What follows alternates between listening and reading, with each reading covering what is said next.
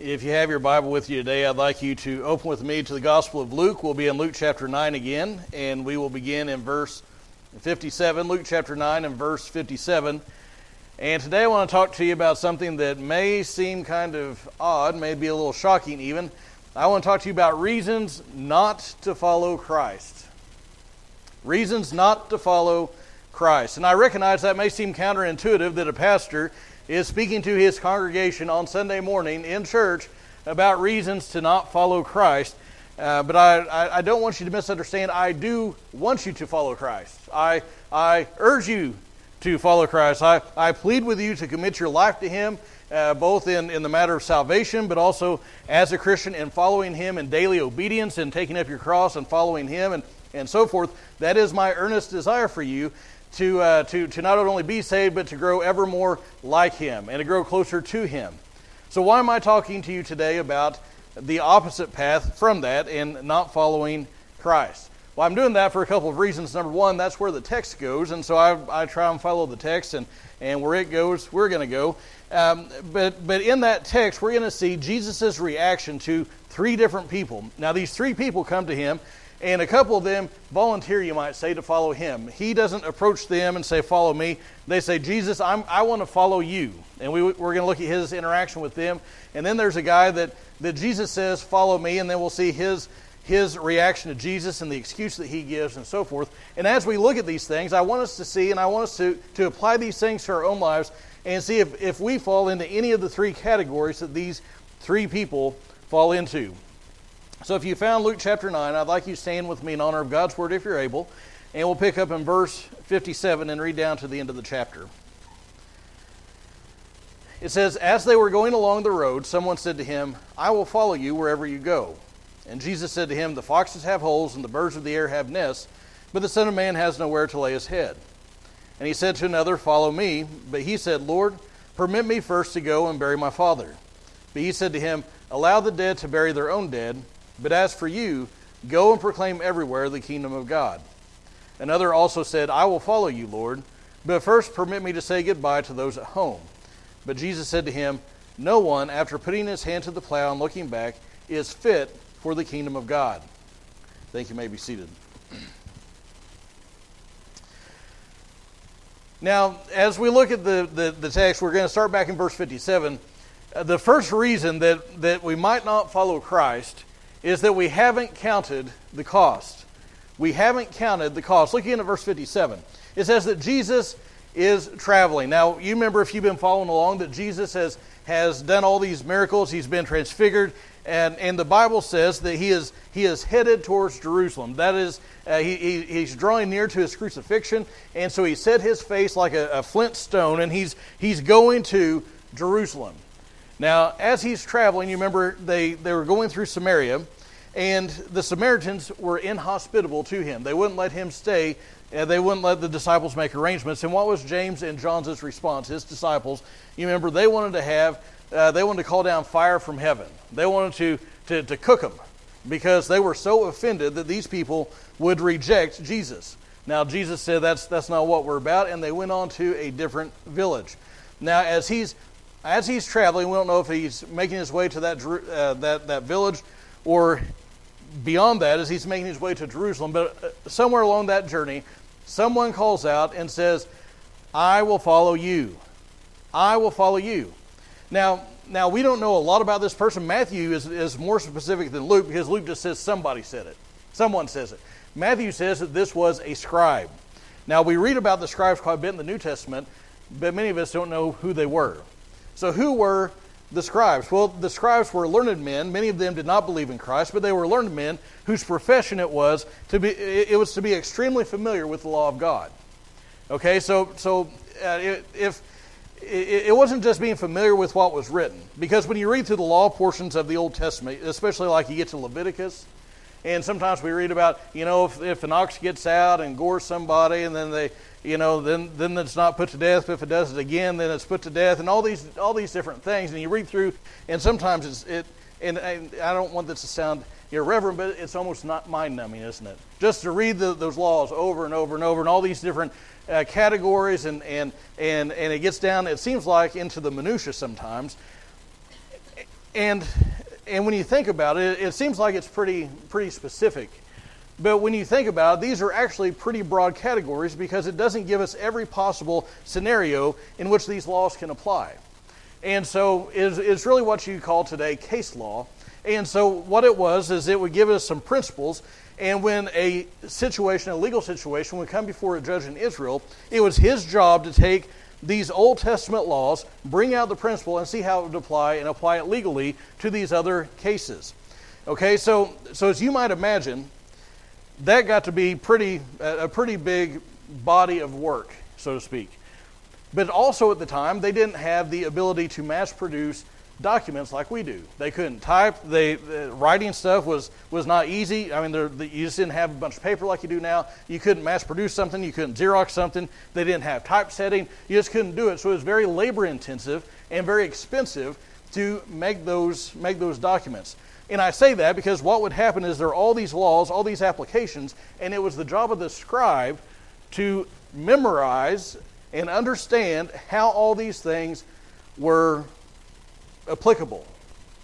And because they didn't have the writing capabilities and the mass production capabilities that we have today, much of that, what they had memorized, was passed on orally. And so what they would do is they would have pupils, they would have students gather around them, and they would teach them through repetition all these laws, all these applications to the laws. And they were zealous for the law. They were very passionate about the law. They were kind of the keepers of the law in a sense. And what they said to the people was literally law. Okay, they were almost like legislators and teachers, and they had some judicial function. And so not only did they help shape and craft Jewish law by their interpretation and their application, but also through this instruction of the pupils. Okay, so all this scribe comes with all this, what we might call today, baggage. If there was some debated point in the law, the leading scribes would debate those things. They would figure out a consensus, and then they would teach that to their pupils. So you get back to the text today, and here's a scribe that's coming to Jesus. And he says, I will follow you. Now, this guy had everything going for him. He was educated. He was well acquainted with the law, better than the Jews of his time, many of them. I mean, he was respected in the community. He had influence. He had all these things going for him. And for most Christians in many churches, if somebody like that rose up in the church and said, I want to follow Jesus, what would be the response? Well, probably most Christians in many churches would jump at the chance. They would say, here's a guy who has influence. Here's a guy who's familiar with the Scriptures. Here's a guy who has all this going for him. He has connections. He can make a big difference for the Lord. He can make a big difference for God. And they would put him on not only on the church roll, they stick him in a Sunday school class. They make him chairman of the deacons, maybe an assistant pastor. I mean, he would be going right up the ladder, so to speak. But if you look at verse 58, this man comes to Jesus with all this stuff that we will look at him and say, this guy, he says he wants to follow Jesus. This is a shoo-in. And what does Jesus say in verse 58?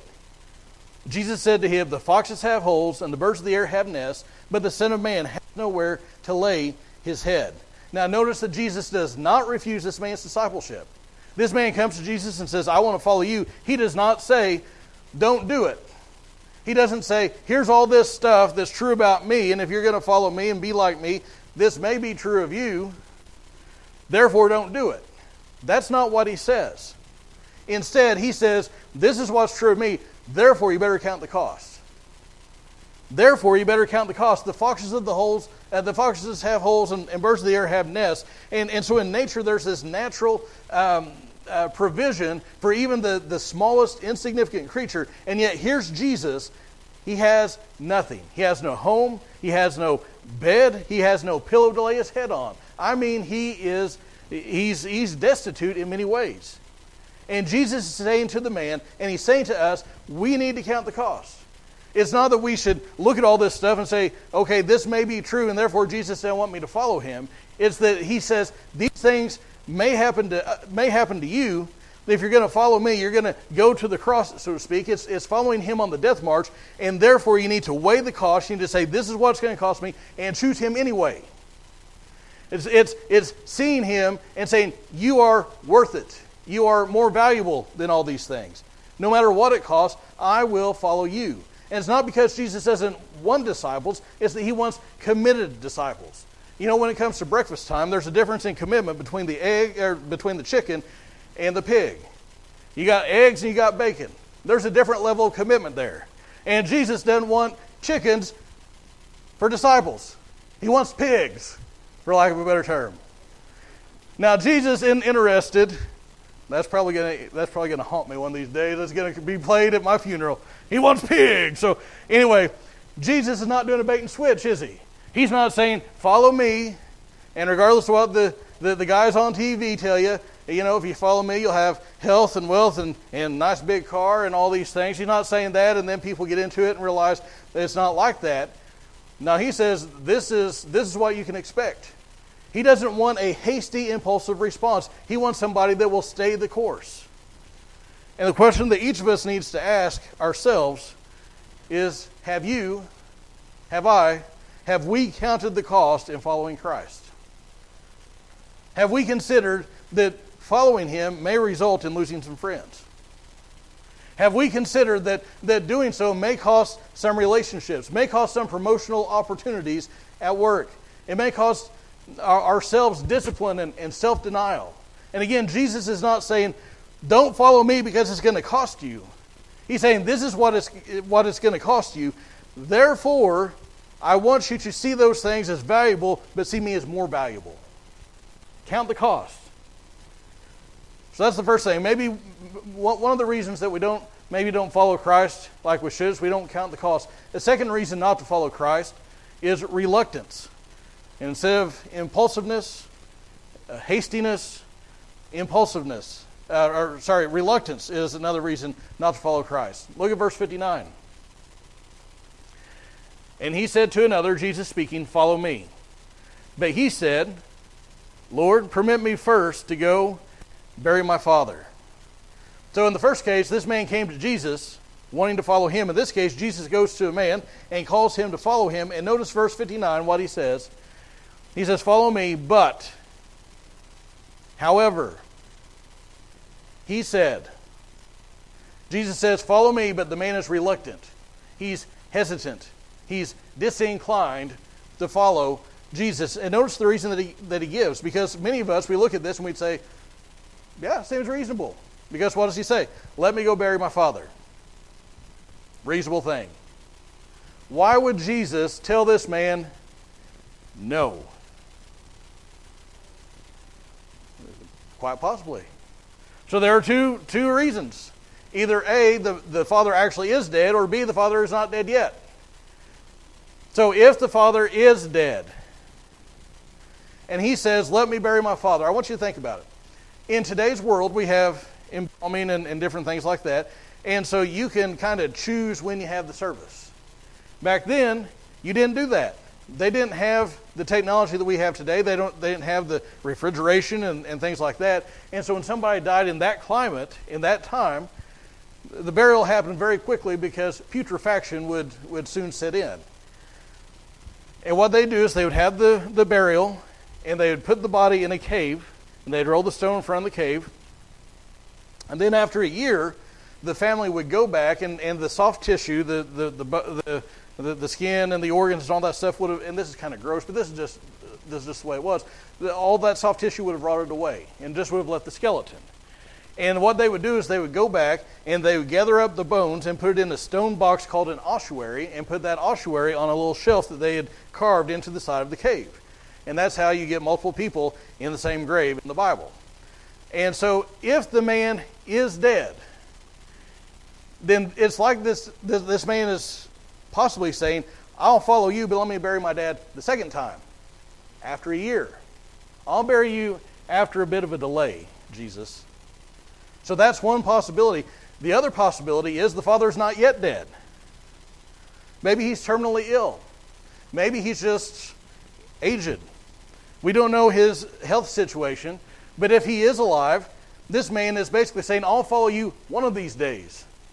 After Dad passes away, we get the estate settled, we get all get the house taken care of and the land and all those things, then I'll follow you. Jesus, I want an indefinite rain check. Now let me ask you this. If somebody is saying something like that, whenever Dad dies, is he actually going to follow him? No, because this guy's going to come up with another reason. Because then we'll have to take care of some other things, and there will be another excuse. And so what is Jesus' response then? Verse 60, allow the dead to bury their own dead. But as for you, go and proclaim everywhere the kingdom of God. In other words, let the spiritually dead bury the physically dead. Said another way, let those who have not yet left all and followed me, they've not experienced the new birth, they don't have eternal life, they're not the kingdom of God, let those people take care of these earthly matters. But as for you, you proclaim the kingdom of God. It's the most important. Let those other folks take care of the matters at home. You go out and proclaim the kingdom of God. And so it may be with some of us here today. Maybe Christ is calling us to something. Maybe He's calling us to serve as a missionary. Maybe He's calling some of us to preach. Maybe He's calling us to salvation, to turn from our sin, to believe on the Lord Jesus and to repent and believe on Him for salvation and to be saved. And maybe you're like this man, you say, you know what, I'll do that one of these days. I know that God's calling me today to salvation. I know that I'm a sinner. I know that I need to repent, and I'll do it once things slow down a little bit. How many times, I saw, I think it was on Facebook, said something to the effect of being an adult is saying, maybe one of these days things will slow down until you die, basically. Because isn't that the truth? We every time something comes up, we say, well, maybe after things slow down, then I'll do this. Maybe after I get settled in at school. Maybe after I get settled in at my job. Maybe after I get my life straightened out, then I'll come to God. Then I'll turn my life over to Him. Then I'll repent. Then I'll serve Him. If the preacher will preach a specific text, then I'll respond. I'll break off this relationship one of these days. I'll get it. I'll get to it, even though it's wrong and I know I shouldn't be doing it. But I'll just one of these days I'll get to it. One of these days will turn into never, because you'll never follow Him if you do that. Because listen, life does not slow down. Amen. I mean, life just goes faster the older you get. And it seems like, here we are, we're already almost in September of 2021. And some of us are just now getting used to writing 2000 instead of 1990 something. It's rapid. It's fast. It goes. It flies by. You say, well, I'll come to Jesus when I get my life straightened out and I feel worthy enough. You'll never feel worthy enough. You can't feel worthy compared to perfection.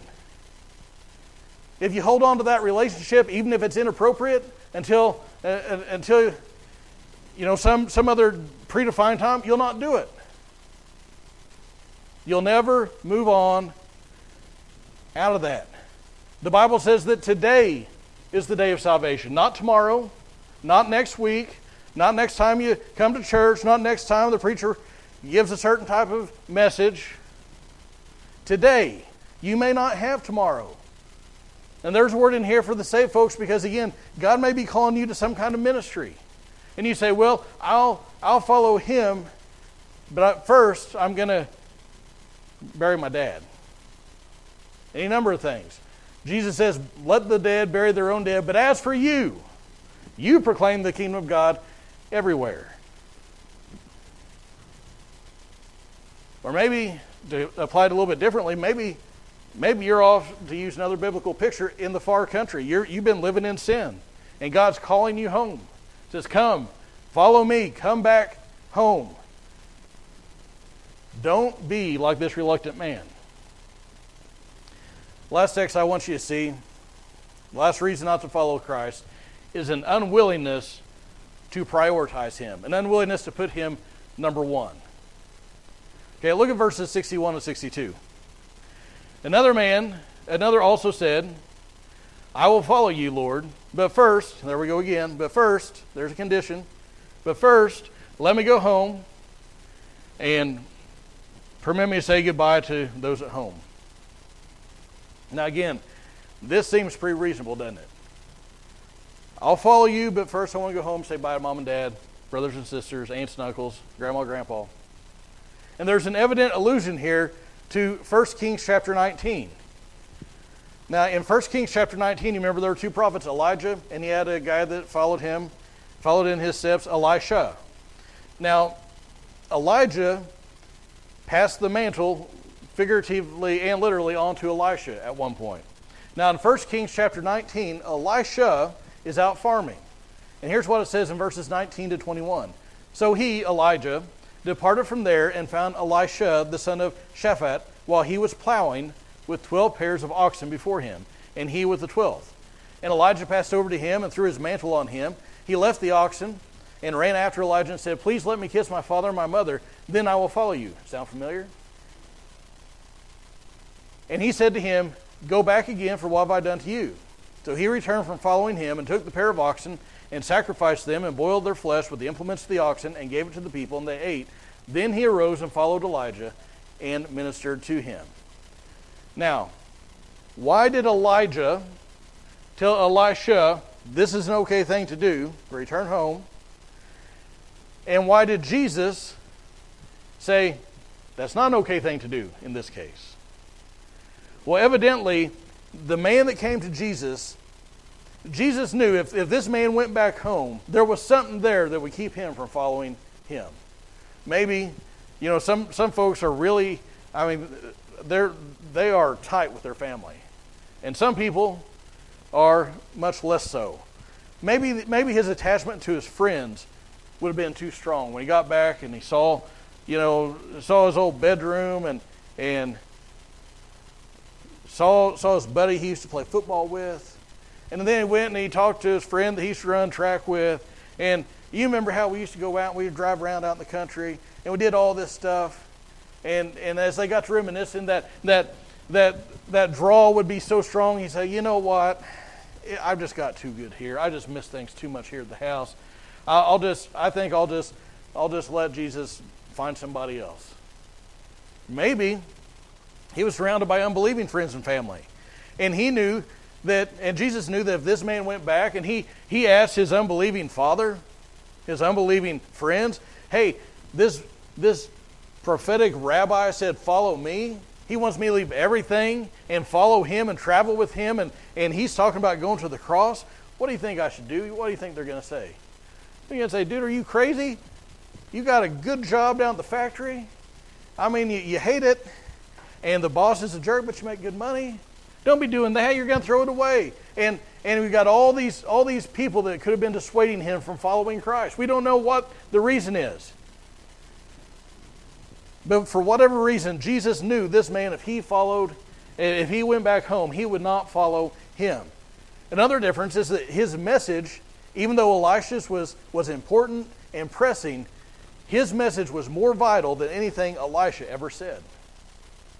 And he knew that there was no time to delay. The kingdom is so important that we cannot delay in spreading that message. Now, in keeping with this allusion back to the Old Testament and Elisha's call, what is Jesus' answer? What was Elisha doing when Elijah came along? He was plowing, and so what was Jesus' response? Look at verse 62. "No one, after putting his hand to the plow and looking back, is fit for the kingdom of God."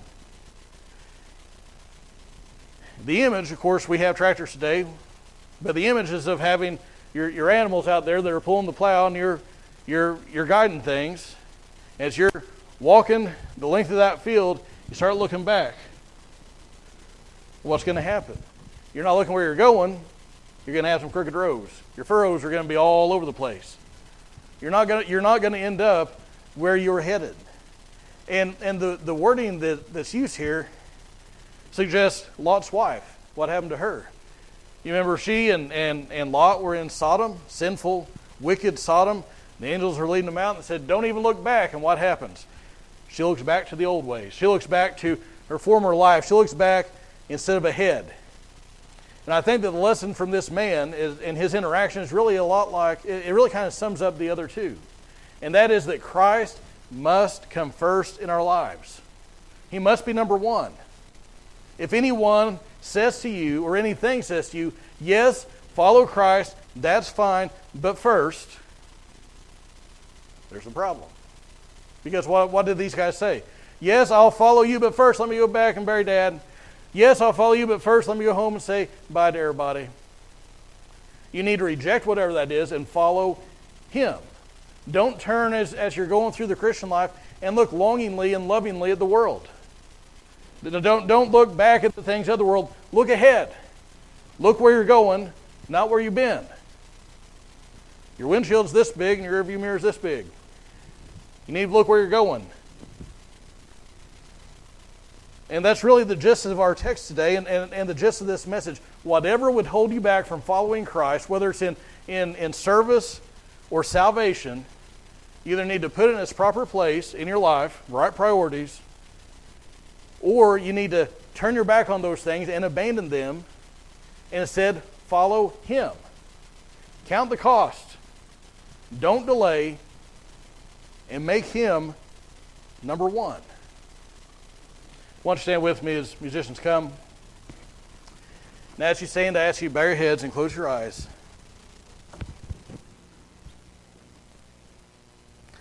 And with nobody looking around, I want to encourage you to evaluate your own life.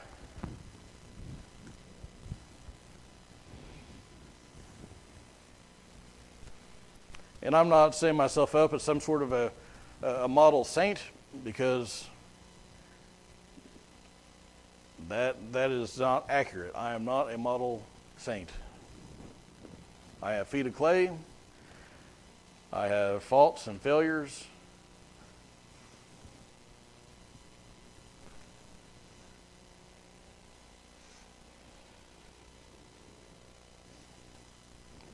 Sometimes we want to follow Jesus, but we get our priorities mixed up.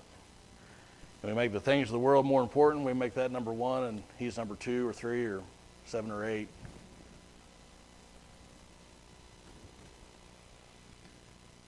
Jesus wants to see Him as valuable.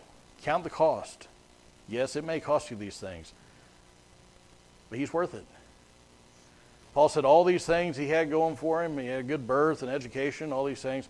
He said, I count those things but rubbish for the privilege of knowing Christ.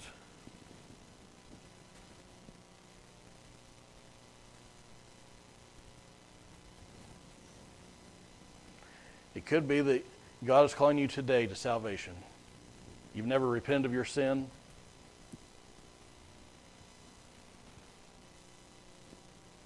Jesus is not looking for a half-hearted, partial, non-committal person who will name the name of Christ, but they don't follow Him. He's looking for somebody who is all in.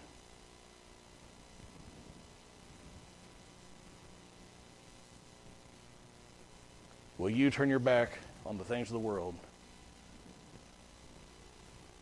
and follow Him? Heavenly Father, Lord, we're thankful for your word, which speaks so plainly to us. And we can see in the lives of these other people that the high call of discipleship. And God, I pray that you'd help each of us as believers to follow you with that commitment that you expect, that you call us to. Help us to be wholly devoted to you. And God, when we fail you, because we know that we do so many times, God, help us to confess those shortcomings to you. Thank you for your forgiveness. And God, for maybe the person who's hearing this for the first time, maybe for the first time you are convicting their hearts. Lord, I pray that you would draw them to yourself. Let them become your child. Let them see all that the world has to offer, but see you as being more valuable, more precious, more important. And respond by trusting you alone for salvation. God, we ask these things in Jesus' name. Amen.